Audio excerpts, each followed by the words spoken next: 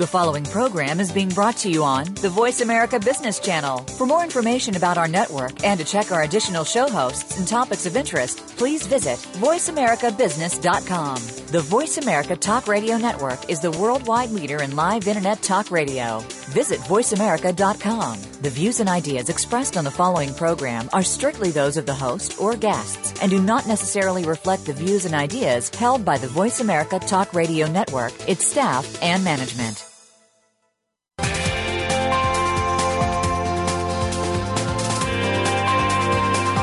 Welcome to a very refreshing hour of business talk. This is Digital World with Game Changers, presented by SAP. The best-run businesses run SAP. You'll hear from the innovators who know how to use game-changing technologies and business strategies to transform industries. Importantly, they will discuss how these technologies and strategies can shake up the status quo and help your organization move forward in exciting new directions. Now, here's your host and moderator, Bonnie D. Graham. Welcome, welcome, welcome. And if you want to run with the Game Changers, you're absolutely in the right place. Today's buzz, headache number 999. Those of you in the U.S. may remember the long-running Excedrin headache commercials. I think each headache had a number and a description, so let's talk about that today. Do you know your CXO's worst headache today? What's keeping him or her and them awake at night? Well, we believe it's redesigning the company from the customer's lens. What does that entail? Well, they've got to create an emotional, social, networked, mobile-first enterprise that appreciates the power of the crowd. The crowd is loud. They're digital. They're connected. They want what they want, and they'll say it if they get it and if they don't get it. So the challenge for your CXO includes intelligently using digital to achieve a profitable customer experience. There's two elements in there. Good customer experience and profitable one. We want them to be happy, but you want them to buy. They have to turn digital investments into business advantages, and operations have to be shaped seamlessly. So the big question on the table here as we're trying to help CXOs solve this headache problem is, how can they ensure your company survives and, more than that, thrives in this digitally powered global economy? A very hefty task. I have three experts joining me today here on Digital World with Game Changers, and they're going to see if they can help you figure it all out. First up on the panel, I'm delighted to welcome Maggie Buggy. She is a VP and Head of Sales and Marketing for Capgemini's Digital Customer Experience and Mobile Solutions Global Service Line. And Maggie sent me this marvelous three-word quote. I love these short quotes because they pack a punch. The quote is, "It's all invented," from Benjamin Zander, conductor of the Boston Philharmonic, and much more. Maggie Buggy, welcome to SAP Game Changers Radio. How are you? Fantastic, Bonnie. Good to be here. Thank you for joining me. You're a little bit far away. We want to get you a little closer to your mic. But Maggie, this is an amazing quote. It's all invented. I can imagine Benjamin Zander standing as conductor of the Boston Philharmonic, waving his baton and just looking out at the world and saying it's all invented. Why don't you relate that great quote to our topic today, please, Maggie? Absolutely, Bonnie. This is one of my favorite quotes, and I think it's particularly relevant in the context of our challenge here today, i.e. CXO headaches in the context of digital and how they redesign their organizations to focus on the customer, to be customer obsessed. And Benjamin's premise is that we need to move away from getting so hung up on the old embedded ways of doing things, the way in which historic political capital is aligned across our enterprises. We need to throw all of that out, and we need to really reconsider from a customer and external to the enterprise perspective. How do we create resonant, meaningful companies that both employees and customers want to interact with? And the reason I love It's All Invented is that it works for me and for our clients as a really good aide-memoire around, are we being innovative enough? Are we rethinking this well enough? Are we doing a good enough job at leaving all our preconceptions of how we think things should be done at the door as we reconsider what is the best way to design meaningful, sustainable organizations moving forward? So that's my very quick synopsis of why this quote is meaningful for me and why I chose to share it here with you all today. Thank you, Maggie. Great. Very interesting. Something stood out of the many wonderful things you shared. You mentioned customer obsessed. That is such a powerful phrase. Should that be the mantra? It's all invented and be customer obsessed. Would that be a mantra you would see for CXOs? It would be a mantra, but I'd add a third element to it. Be customer and employee obsessed. A big point of this being relevant for CXOs moving forward is that people still make it happen. So in answer to your question, Bonnie, it's all invented, be customer and employee obsessed. Wow, you've added another wrinkle there, Maggie. That's a big deal. First, we're saying you have to pay attention to the customer. They're loud, they're noisy, they have their own vision, their own lens, their own point of view. They're connected, they're informed. And now you're saying you have to pay attention to your employees, too? I think headache number 999 just escalated into headache number 9,999, Maggie. We'll have to deal with that. Thank you so much. Good intro to our topic. And again, welcome to the show. And now let me bring on our second panelist. It's Jerry Brown. He's been on SAP Radio before. He's the senior analyst in the customer engagement practice at Ovum, leading tech analyst group. And here is an interesting quote from Maurice Levy, the chairman and CEO of Publicis. And let me read the quote. Today, there is no room for mediocre. The key question for us at Publicis and our clients is how do we de-silo and still protect our core cultures? That's a pithy quote. Jerry Brown, welcome. How are you today? I'm very well, thank you. And how are you today? I'm very well, thank you. Yourself, Jerry Brown, thanks for joining us. Interesting quote. Tell us a little bit about why you picked a quote from Maurice Levy, or Levy, however he pronounces it. And no room for mediocre. That seems to go really well with what Maggie was talking about. Talk to me, Jerry. Indeed, it does. So, good afternoon, everybody from London. And the reason I chose this quote is actually you won't see it anywhere else because I was at the Advertising Week Europe, which is a big show that they do in London for the advertising industry, and I was privileged to see Maurice speak there. And he was basically, for those of you who are not familiar with Publicis, they're one of the big four advertising agencies based out of France, a $6 billion organization. And Maurice has been instrumental in building up that franchise over 35, 40 years. And now he's in his 70s. He's been around. He started his life as an IT director, so the first CIO to become a CEO and chairman, I would suggest.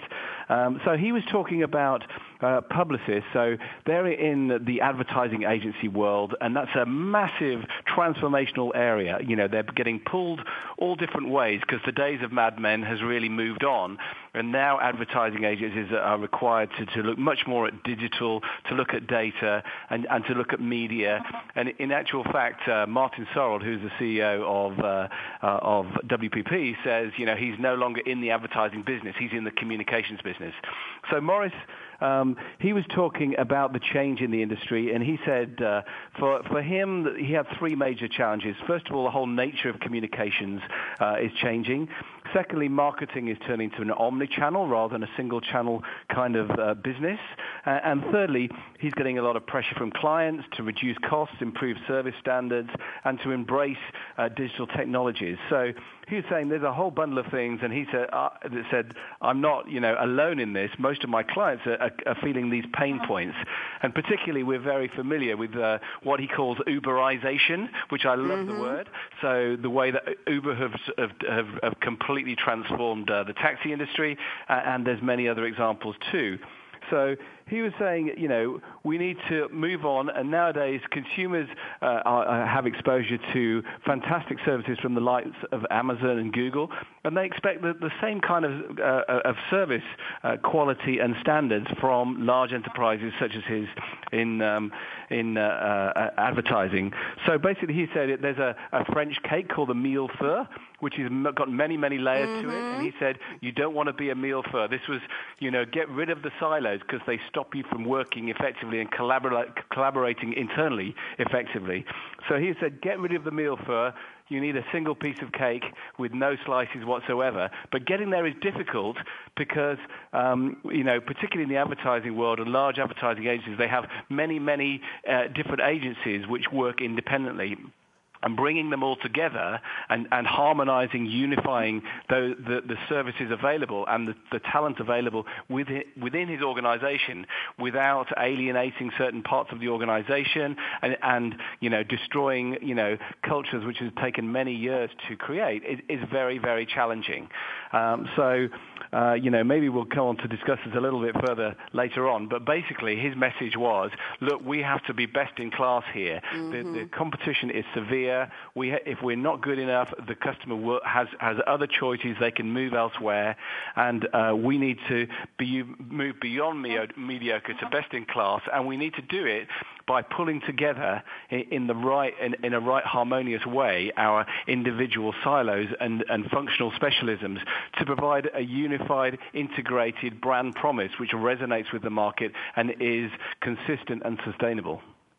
Thank you, Jerry. Very interesting overview. I must tell you, I love to look up little words, bon mot, if you'll excuse the expression, that I get while guests are speaking. And you mentioned the cake. It's the way I pronounce it is millefeuille, MILLE-FEUILLE. And I have to tell everybody it's a vanilla slice, custard slice, also known as a Napoleon with 1,000 layers. And you just made me very hungry, Jerry Brown. So thank you very much for that quote. A lot of good stuff. Yes, we have a lot more to talk about, but I love these little bits and pieces of culture that come into the conversation. So thank you, Jerry. And let me welcome our third panelist. It's Ira Burke, VP of Solutions Go-to-Market at SAP with global responsibility for Internet of Things. And if Ira Burke's name sounds familiar to our listeners, it's because he is the sponsor of our Internet of Things with Game Changers series here on SAP Game Changers Radio. And he has graciously agreed to come on because he's passionate about this topic as well as the other 5,000 topics he can speak on. So here's the quote from Ira Burke. He says, in the absence of clearly defined goals, we become strangely loyal to performing daily trivia until ultimately we become enslaved by it. And the quote is from Robert Heinlein, Heinlein, an American science fiction writer. Welcome, Ira Burke. We've got you on a new series today. How are you? I'm doing great, Bonnie, and thanks very much for the invitation to join. Delighted. So talk to me. Interesting quote. It is, and it's interesting because this is, we started off on a digital topic, but of course it's all about the culture, and that's the thing that really strikes me, not just about the discussion that we already opened up here, but when we're bringing these new technologies into a company, the success or failure is so much defined by how much people are willing to change, how much they're willing to give up the way things are running now, how much a company, like Maggie said, is going to really empower its employees to go out and make things work in a new and different way. That the technology is only an enabler, and the hard part is breaking away from the behaviors and traditions of the past. Okay, thank you very much, Ira. Ira, any comments for Maggie on what she said about being customer obsessed? What do you think about that? Well, I think it's brilliant. I think it's also extremely difficult, right? So because it needs to permeate the entire organization, right? It's common and typical for a salesperson to be customer obsessed, to really get to know the customer and what they need. But throughout the organization, from operations to product development to research, any company that's really going to be successful in this arena has to be willing to consider everything, try anything, do everything, and empower every area of the business to succeed. So I think that was spot on. Okay, good. And I like the fact that she also said you have to take care of your employees. We'll talk about that as well. Thank you, Ira. I must make a note that Ira was in transit today, running down on a family mission from Connecticut all the way down to JFK Airport here near me and all the way back in time to join us on the show. So, Ira, very appreciated. Thank you very much. And now it's time for me to circle back to Maggie Buggy. Maggie, where are you calling from? What time of day is it? And I have to ask you the most important question. One of the most important questions today is, what are you drinking? What's in your cup today, or what will you be drinking right after the show? Well, I am in London, same as Jerry, and it is 3:15 in the afternoon. And Bonnie, I had quite a bit of fun thinking about what's in my cup in preparation for today, because unfortunately, I won't be drinking it right now or directly afterwards, but it's more of a wishful thinking because I am 8 months pregnant at the moment, and I'm really looking forward to having some Oregon Pinot Noir in my cup in about another 2 months. So when I was thinking about what's going to go into my cup, I was like, No, it's going to be the wishful thinking one. I'm going to really enjoy in about 2 months' time a fantastic big glass of Oregon Pinot Noir. Maggie, woman, first of all, Mazel Tov. I don't know if you're familiar with the expression, but I know Ira Burke certainly is, and I am. Yeah. That's congratulations. And Maggie, I spent many years living in Oregon. I was in Eugene, and when you mentioned Oregon wine, it just makes me a little bit homesick, although I am a native New Yorker, and I started here and came back here just to mention. So thank you for that shout out to the state of Oregon. Yeah. And I hope when you're ready to drink that wine, it tastes fantastic, Maggie. Thank you very much. I know. I have a bottle all ready to go, actually. Oh, ladies should be prepared all the time. I'll remember that. I got to go get one. Jerry Brown, I think you said you're in London, and what time of day is it there? And what are you drinking, or what do you plan to drink? Yeah, it's 3:16 in the afternoon, Bonnie, and I'm drinking a cappuccino from my favorite coffee store, which is a boutique coffee store called Artigiano, I think, it sounds like a very Italian name. And Artigiano is right next door. Where I work on Paternoster Square, which is right opposite St. Paul's Cathedral. So any visitors for London, I'm sure, will know St. Paul's Cathedral because it's a very famous landmark. And from this particular coffee shop, you get absolutely awesome views of the cathedral and the buzz that surrounds it with the tourists. So it's my favorite place to drink my cappuccino. Wonderful. I'm enjoying it. Yes, I'm enjoying it. What's the word? I'm losing my word here. I'm enjoying it through you. Yes, go ahead. Ira Burke, talk to me. What did you have before you made this quick run all the way down to JFK? And did you have anything in the car in a travel mug on the way back? Because you must have made great time today, Ira. Oh, well, no, it was actually kind of a slow trip, but 5 hours ago when we left, I had a nice mug of Tully's breakfast blend. So now my cup is empty, which is sad. But listening to all the talk about London, it's making me think it's been about 15 years since I was living and working in London. So maybe next time I'll have to try the place across from St. Paul's. But for now, I have an empty mug waiting for some more Tully's breakfast blend. And, okay, well, we'll do a shout-out to Tully's for powering Ira Burke today. We've had a great opening segment here. We're talking with Maggie Buggy at Capgemini, and thank you. Shout-out to Mary Johnson at Capgemini for working with us to get Maggie on board. Jerry Brown, always great to talk to you. Ira Burke at SAP. I'm Bonnie D. Graham. You're listening to a live edition of Digital World with Game Changers. And our topic today is digital customer experience, redesigning your organization. We're talking about the big headache that's plaguing, troubling, and keeping CXOs awake at night. A lot is on their plate, and digital is the word that looms large. Maggie, Jerry, and Ira will help us figure this all out. You really don't want to miss this wherever you are located in the world, whatever company you're working for, whatever line of business, whatever industry. This is really important stuff. So don't even think of touching that mouse, that app, that dial. We'll be right back. Brad out.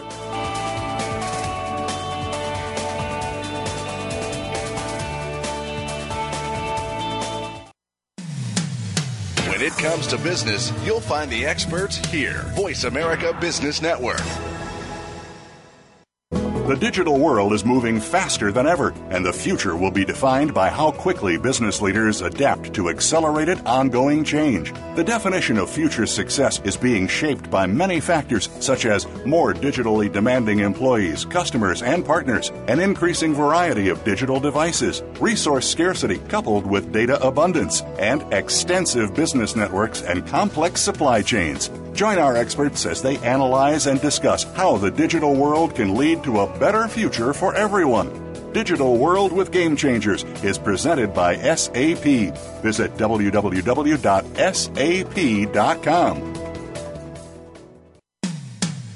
When it comes to business, you'll find the experts here. Voice America Business Network.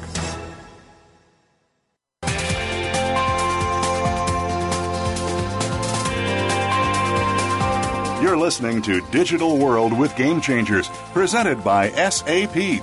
Email your comments and questions to bonnie.d.graham@sap.com. And you're invited to tweet during and after the live show using Twitter #SAPRADIO. Now, let's get back to Digital World with Game Changers. Here we are. Welcome back. We're talking about the digital customer experience, redesigning your organization. My panelists are Maggie Buggy at Capgemini, Jerry Brown at Ovum, and a shout out, Jerry, to all of our pals at Ovum who are so frequently guests here on SAP Game Changers Radio, and Ira Burke at SAP.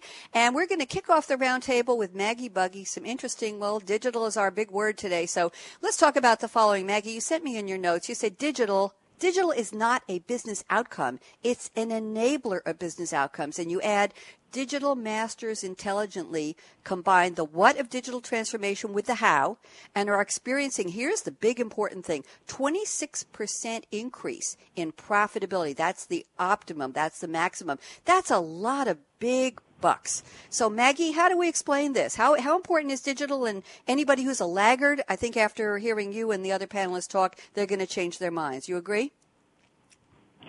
Absolutely, Bonnie. But there's two really important points in that statement that I shared. Number one, that one of the biggest challenges that our clients face is where digital has been confused with business outcomes, and being totally clear that it is an enabler of them. The objective of most privately owned enterprise is to return shareholder value. And often one of the issues and pitfalls that people have fallen into with digital is treating it as if it is an end goal in and of itself. We're very clear that, and from our delivery experience, that the key to this space is intelligently using digital to drive better, faster achievement of business outcomes. Now, where it gets very interesting is from the data that we have from a long-running research collaboration that we have with the MIT in Boston. We know that organizations who are fantastic at digital transformation, who we call the digital masters, they combine the what of digital transformation, and by that we mean the way in which they inform and space and combine their investments across customer experience, operational process, and business model and data and insights, with the way in which they approach it, which is all around the how, i.e. the leadership capability. And one of the big learnings has been, coming back to one of our basic premises for today's call around CXO headaches, is we cannot overemphasize the importance of the role of effective leadership by the CEO and the board in creating profitable business outcomes through intelligent use of digital. So from my perspective, if there was only one key thing that everyone took away from the points I'll share in the discussion today, it is that stop treating digital as if it's an end destination in and of itself. It absolutely isn't. Key to economic, profitable impact is intelligently using it and combining digital capability with more traditional capability to reconceive the way in which we approach the customer, i.e. on that transition to becoming customer obsessed, and then the employee part. Because it is a simple fact that unfortunately, throughout the recession, which sadly has been, nearly 8-10 years now, the people component of organizations has been underinvested in from a change and transformation perspective. So what we're seeing now is this mismatch between what customers, our clients, CXOs, want to do in the context of the market and their consumers, and their lacking ability to actually have the workforce to be able to respond to that need. Thank you, Maggie. Very interesting.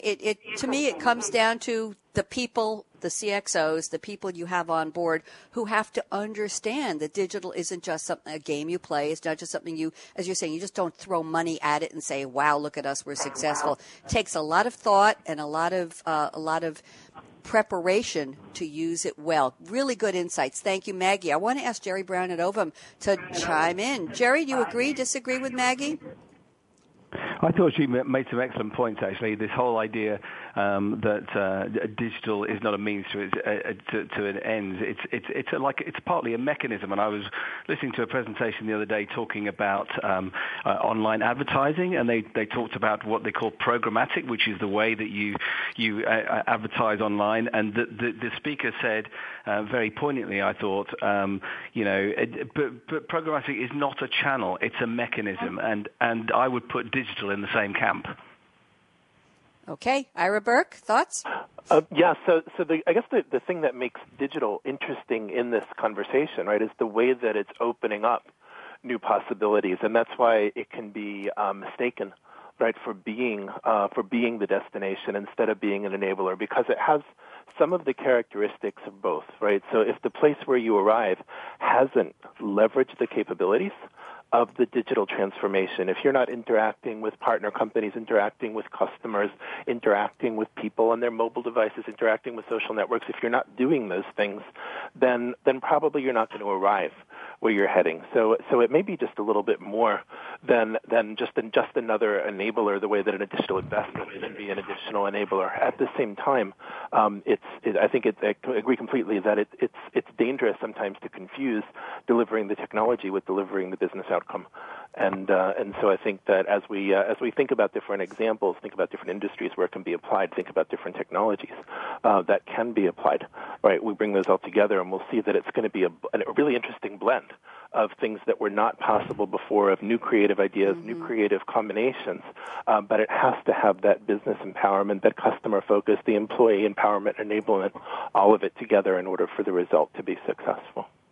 Interesting. I want to have Maggie come back in. Maggie, any comments on what Ira and Jerry just added?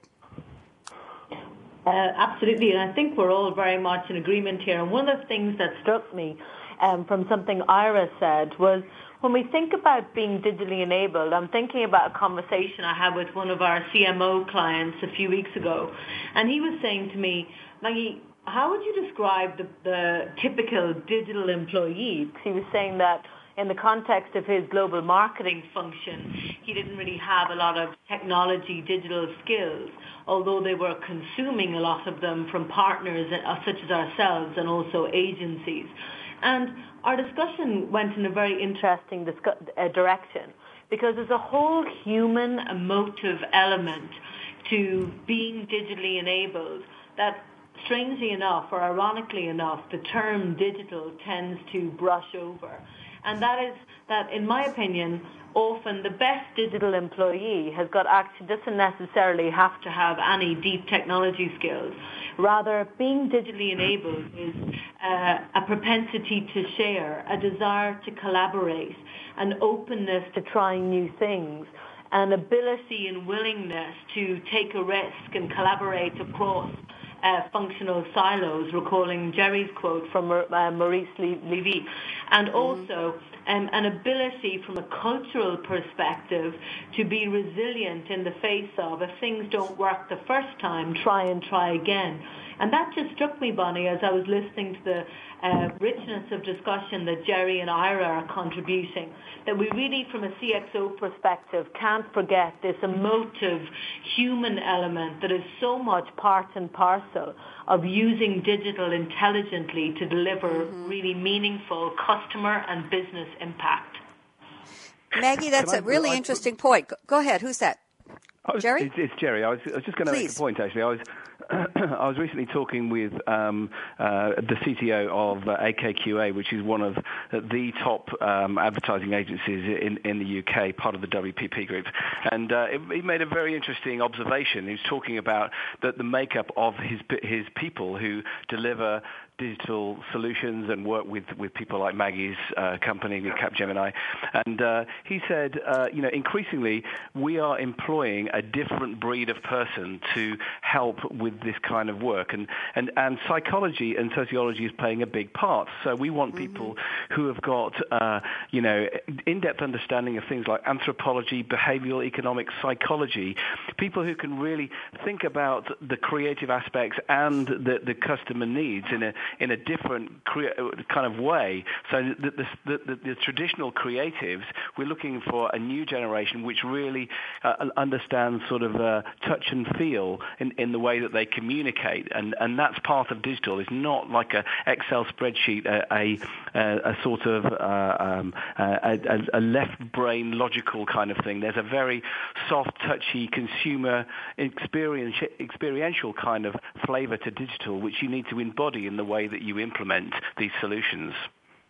Thank you, Jerry and Maggie. I want to chime in for a second. This is Bonnie. To me, when we all started getting into, I'll call this digital era, this digital thing, people were saying, oh, nobody is able to communicate on an emotional eye-to-eye, person-to-person handshake type of basis. We're all separated. We're all behind this digital wall. Yes, we can talk by digital more frequently and more copiously and more conveniently and from all over the world at no cost, but there's no emotion in it. So we invented emoticons, didn't we? And people are saying, well, be careful when you read an email because you don't know what the person really thought. It's just words, and maybe it's a font and it's a little smiley. So now we're saying anthropology and sociology and psychology have to blend with digital to bring in the voice of the customer. Maggie, any thoughts on that? It seems to be like we're making we're demanding a paradigm shift in the acknowledgement that digital can have an emotional component. What do you see, Maggie? Oh, absolutely. For me, it's fundamental. And it's high fives all around from my perspective. I started life out being working in organizational culture and change before I got into the whole digital transformation area. And this whole behavioral element that Jerry was just talking about there, that I've been contributing on, we cannot and should not disassociate that from the business objectives that we're trying to drive when we consider using digital. And this brings us back to the point that if the biggest blocker for most organizations, I'd say across our global client base and also within our partner ecosystem, everyone says the biggest blocker to using digital intelligently is cultural. And that has nothing to do with technology. It is all about some of these behavioral pieces that we're talking about here, and also really provides the business case, if you will, of why when we speak about being customer obsessed and customer centric, we need to conceive of a coin. And one side of that coin is customer experience. The other side of that coin, from a CXO perspective, had better be employee experience, so that we're able to consider this whole cultural, emotive, behavioral aspect to how we put the customer in a meaningful way at the heart of our enterprise decision making. Thank you, Maggie. I'm going to move to some notes from Jerry Brown. Jerry, I'm looking for something here. I'm looking at something that seems to be, to me, a perfect segue from what we just talked about. You say customer experience can refer to a mouse click or a lifetime brand experience. That's a powerful statement, Jerry. That's big. A mouse click or a lifetime brand experience. You want to expand that for us, please? I certainly will. Customer experience, from my perspective, is a poorly defined term. It means everything and nothing all at the same time. So, you could say that a customer experience is just clicking on a link in a promotional email, or it could be a lifetime brand experience. So I would tend to look at it as the whole thing. If you think about from the customer's perspective, they don't look at it in transactional terms necessarily. They look at it the whole thing. And so, what is the whole thing? For me, it's about a customer journey. It's about receiving communications across many channels. It's about the image I have for you as a supplier, the things I've read about you in media over the years, comments from my friends, my own personal experiences of touching your organization, and all this stuff pulls together into the customer experience. And so, that's what I think Amazon has done so brilliantly, is that most of us have a very positive view of Amazon, in that all the links in the chain, the supply chain, the delivery of the books, the price point we get, and virtually everything that they do, it works well, and they've looked in a holistic way at customer experience. So I think it's very easy to think, customer experience, that was just like me receiving a cup of coffee in Artigiano. But actually, it's much more than that. And the reason I go to Artigiano for my coffee, there's many layers of complexity, conscious and subconscious, which contribute to me choosing them over the many, many coffee bars that are around here. So I think it's important to think about the intangible brand aspects, as well as the the transactional kind of part of the jigsaw puzzle. But I also think that customer experience thing, it doesn't mean that we always have to aim as enterprises for the big customer experience, because that's a long-term goal. Is to provide that excellent customer experience. But we can do things in bite-sized chunks. So I think it's very important to experience and try new things out. And there's little areas that you can pick off and to deliver better discrete customer experiences. And I have a couple of examples. So one would be, for example, in the UK we have a building society which looks at real estate, the finance of real estate. And what they do is when you move into your new house, you turn up and you open the door with your brand new key for your brand new house, and inside they leave a hamper behind. It's got a bottle of champagne, it's got 2 glasses, it's got some bits of food, it's got a toothbrush, and it's got all the things you need for that first night. And when I was talking to their business transformation director, he said, that does not cost us a lot of money, maybe $50 to do this, but the goodwill that it invokes in terms of cementing the deal and acknowledgement that the joy that the new occupiers of a house are experiencing, it really makes a difference. And the other example I have is HSBC, which is a large bank also in the UK. And what they realize is that when there's a deceased relative or a parent or something, then there's a whole load of heartache associated with dealing with a bank because there's multiple accounts and there's multiple savings. And each of them nearly always require signatories and authorizations, and particularly after someone's passed away, this can be a really painful process. So they looked at a very disjointed customer experience in someone trying to clean up after someone has passed away, and created a legacy consolidation kind of service. So you could go to one point, and then HSBC would do all the necessary touch points and come back with a consolidated view, which required one signature to transfer the necessary funds and to change or close the accounts necessary. So although generally I would say customer experience is the big picture thing, we also need to think in terms of the smaller kind of discrete areas where we can differentiate from the competition and deliver real value for the customer by improving a small part of customer experience, which is an added value aspect of the whole thing. Thank you, Jerry. That comes back to our psychology, our sociology, our anthropology, emotions, feeling, understanding that people are still people and they have emotional needs as well as communication and business needs. Ira Burke, love to have you join in. What do you think? Well, so I think this idea of focusing on bite-sized pieces of the customer experience is hugely important and really gets things moving in the right direction. I was just thinking about yesterday I met a friend for coffee. He's a very large-scale financial planner, so he'll look at estates and trusts and wills and foundations and endowments. And we were talking about, how do I digitize my business? My business hasn't really changed in terms of entering the digital world. And as we zeroed in on that conversation a little bit, we found that it wasn't really at all about taking, large, complicated financial models and putting them online, but really focusing on the customer experience, on the points of interaction between himself and the customers. Where are the places that things go wrong? What are the outcomes that people are looking for? And how do we take those and make them more presentable?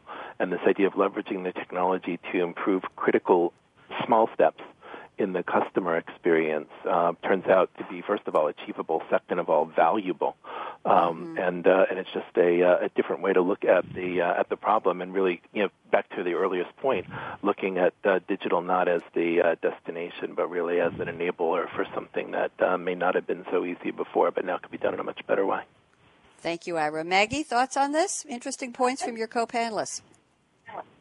Very interesting. And actually, as I'm listening to Jerry and Ira, I'm thinking about, I agree with them both, I have to say. I'm also thinking about some of the insights from our consumer goods clients that we're working with at the moment, where they're really moving into this, a realization really that the way in which potentially they've conceived of customer segments historically is not, and functions internally that support those segments and marketing transformation are not really fit for purpose.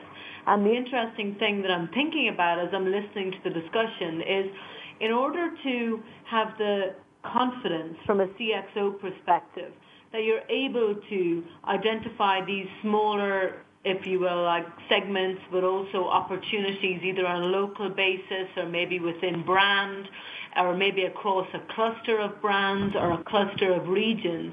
There's a huge dependence on the ability of the enterprise to respond in as near real time as possible at an appropriate cost to serve.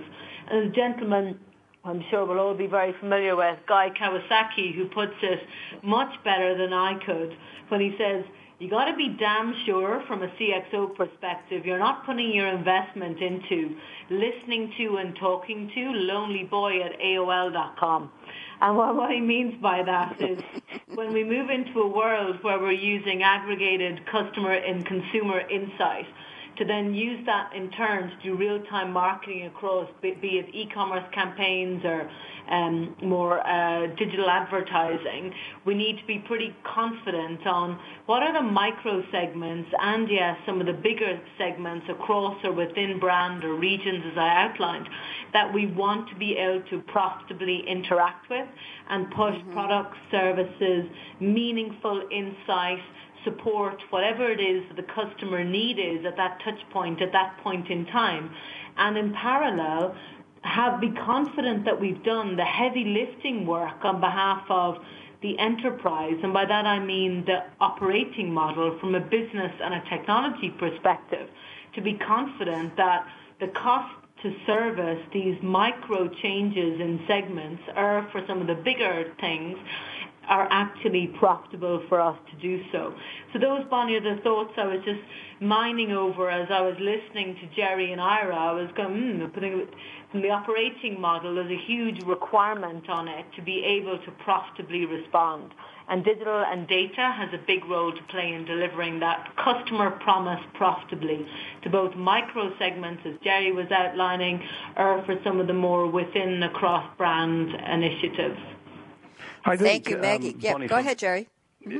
I was just going to say, this whole customer experience thing, this puts an enormous amount of pressure on the CMO, because they are concerned with delivering the brand promise to be trustworthy, honest, authentic. Otherwise, it's all going to fall to bits. And there's a sort of arms race escalation at the top of many companies to outdo themselves in terms of the bigness of the promise. And so there's a real fear factor, in my opinion, from the CMO community, who are responsible really for delivering this brand promise and the customer experience, that that we're overselling ourselves, and it's really important for a marketing person to undersell and overachieve, as it were, and to set the right expectations, because we all know in this highly transparent world, if we big ourselves up too much and then don't deliver against it, that's the way you turn it into a failed organization such as a Blockbuster or a Kodak kind of organization. So I think there's a real pressure for the CMOs to kind of, if anything, tone down the customer experience promises made, but also to be highly involved in this digital transformation to ensure that whatever promises are made are deliverable through all the necessary channels. Yeah, Jerry, good point. Bonnie, go ahead, Ira. Yeah, if I can just add a real-life example that's very fresh in my mind from this idea of over-promising on the brand. It's getting close to the middle of April, and so in the United States, of course, that means it's almost tax time. And last night I was working on my taxes in a piece of tax software that I won't name now. I got to a point where it said I needed to phone the software company in order to continue, and that if I left that screen, I wouldn't be able to resume that function. So I got to this point. I picked up the phone. I made the call. I was on hold for a little over an hour. Ira. And then the person answered and said, "Hi," gave me his name and said, "I'm here to make sure you have a delightful customer experience with us today." and I tried to be polite, but I had to say, "You're out of your mind." Ira's always polite, always the gentleman. Right, so he did great, right? He did exactly what he needed to do, but there's no way, right? It was way too late for him to deliver a good customer experience. And so you can imagine the marketing input that person received, but what difference did it make? Absolutely. It reminds me of Lori Greiner on the TV show Shark Tank says to everybody, your product is either a hero or a zero. And I think we're talking about some zeros in terms of customer service. Ira, I'm glad you chimed in on that. I want to get one more point in here. I'm looking at your notes because we're about 12 minutes away from the end of the show. Let's talk about the empowerment of the employees in this digital transformation, in this digital culture. You say the culture of empowerment, open the channels of digital communication and use them.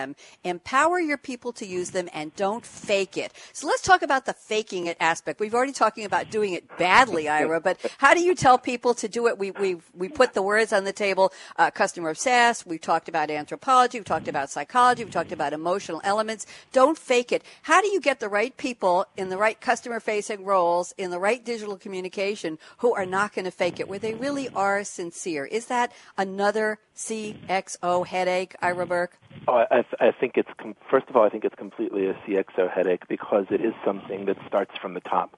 Right? It doesn't work if the person on the front line has been told to delight the customer, but the rest of the organization isn't properly aligned. Right? So I obviously wrote my notes down before I had that experience last night, but it does fit remarkably well, and I wrote it because it's part of a pattern. This happens all the time when you're dealing with as a customer of any organization, and sadly sometimes you can feel it when you're out to deliver what you hope is going to be an excellent service for someone else. It's important, so important for the organization to be aligned, to give you the empowerment, to give you the ability to make decisions, to do what it takes to make a customer happy, and they really appreciate it when you do, obviously.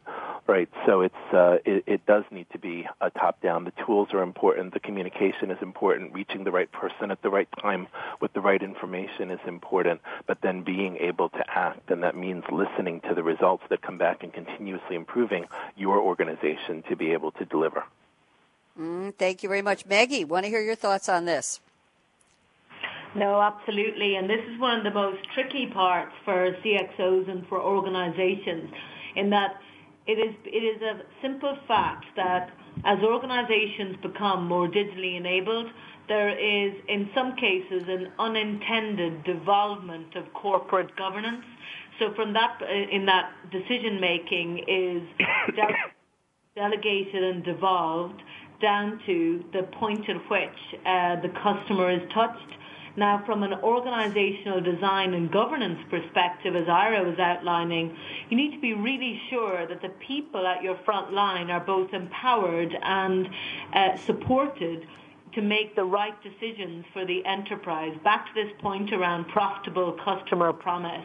And a simple example I'd use from the telecommunications industry, in talking to one of our service director clients there, he was making the point that Mary in his call center, who's been working for them for 15, 20 years, only dealing with two channels, phone and email, is not suddenly overnight going to morph into the type of customer service agent who can deal with multiple screens with lots of flows of real-time data and then being able to respond in real time in a way that his organization can be completely comfortable with. So that's one point I'd make.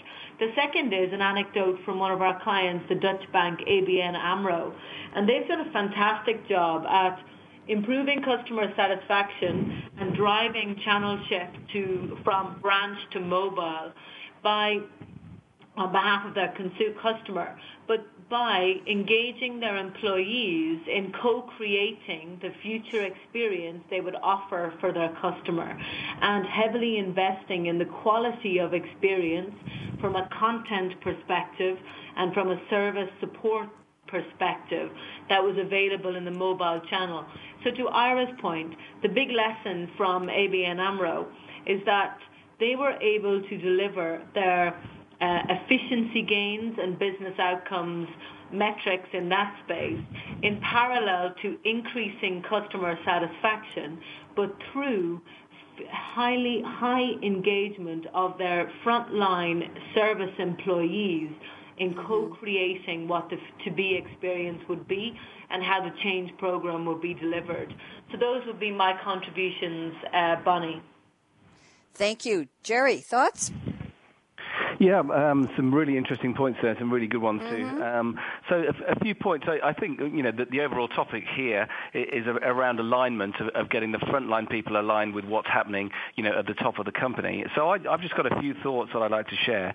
So first of all, I think you need to think about inverting the pyramid, turning the pyramid upside down. The idea, for most organizations today, the old command and control kind of thing with the big general at the top, 30 miles behind the lines, ordering the troops what to do next is kind of gone. You need to be much more, reactive, adaptive, responsive at the front line. So you need to be prepared to give up some of your power at the top of the organization. Invert the pyramid and see the top level executives as supporting the frontline troops as opposed to directing them and commanding them, and then being really responsive to signals in the marketplace and bringing those back and turning those into corporate policies. So thinking about turning the organization upside down to becoming customer-centric. And as part of that, I think you need to avoid this hippo syndrome, the highest paid person's opinion, which is pervasive in most organizations, frankly. And I personally believe that you need to move that on from there to be much more data point driven. We should be evidence-based in the way we make decisions rather than follow the CEO's or the top person's personal point of view. They cannot know everything. The best decisions are going to be made through collaborative and data-driven decision-making coming from bottoms up, from the people who actually touch the customer. And I think that the last thing, a couple of other things here, is think about building the customer into your organization. So don't have product marketing communications, and marketing programs as titles in your marketing department. Have customer acquisition, customer cross-sell, customer retention. Put the customer first in the way that you design your organization and the way and that will reflect in the way you think about the roles that you're completing on behalf of the customer. And the last thing is get your remuneration right. So for example, in Aviva, that from the CEO down to the lowliest person, they're all remunerated around NPS, Net Promoter Score. And that gives a very different cultural perspective when you're paid based on customer satisfaction. And I remember an apocryphal story from the lady who was responsible for Microsoft. This is many years ago. She was responsible for customer experience. And she said she got short thrift from the product set organizations within Microsoft who weren't really interested. And then they changed all the remuneration structures around, the results of an annual massive customer survey that they did. And suddenly everybody wanted to talk to her about customer experience. So once you align people with customer, satisfaction and customer experience, then you get a very different set of behaviors coming through. Thank you, Jerry. You know what? We're down to 4 minutes till the end of the show, and I want to make sure we do our predictions round. So I'm going to circle back to Maggie Buggy. Maggie, 60 seconds, top predictions on this topic of the digital customer experience, redesigning your organization. If you can project to the year 2020, that's great, or tell me another time, what do you see in the crystal ball? Maggie, 60 seconds, go. Okay, I'm going to keep it snappy.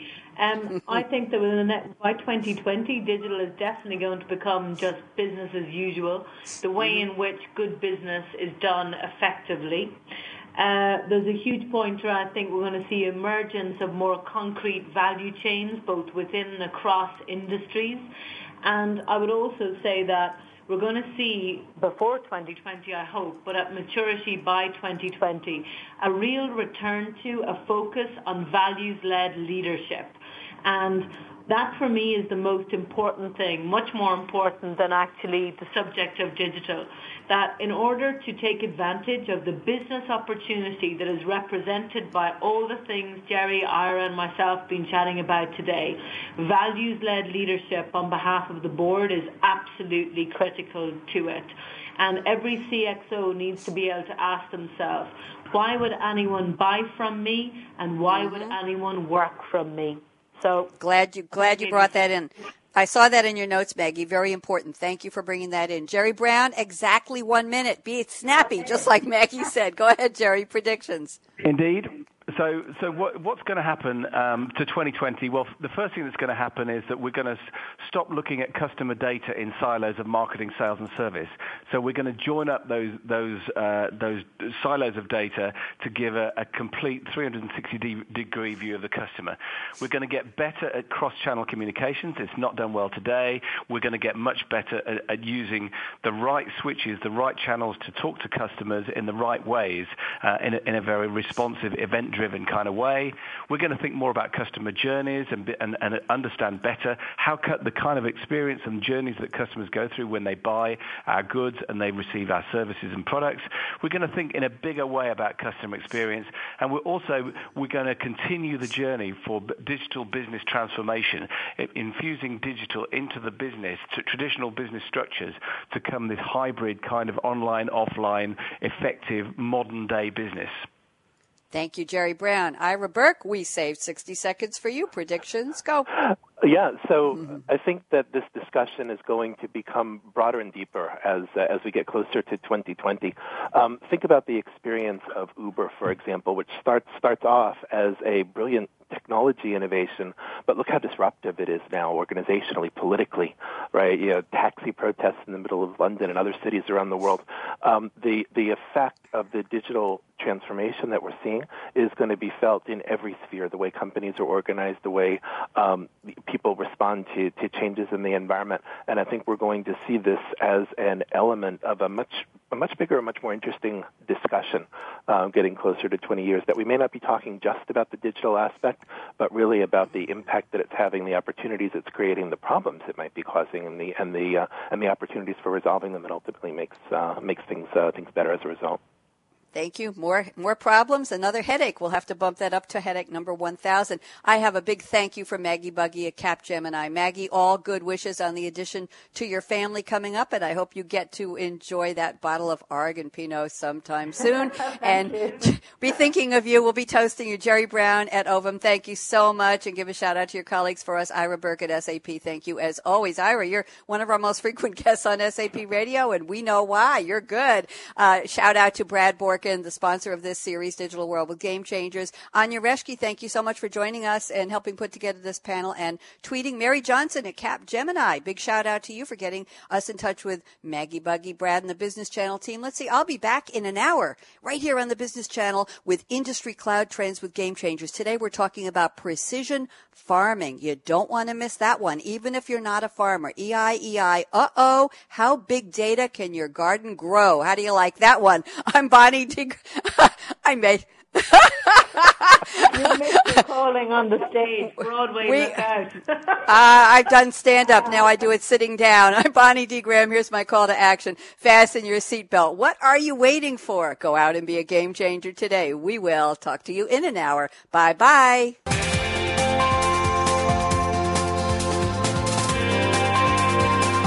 Thanks again for tuning in to Digital World with Game Changers, presented by SAP. The best-run businesses run SAP. To keep the conversation going, tweet your questions and comments to Twitter, #SAPRADIO. Please join host Bonnie D. Graham again Tuesdays at 7 a.m. Pacific Time, 10 a.m. Eastern on the Business Channel. We wish you a positively game-changing week.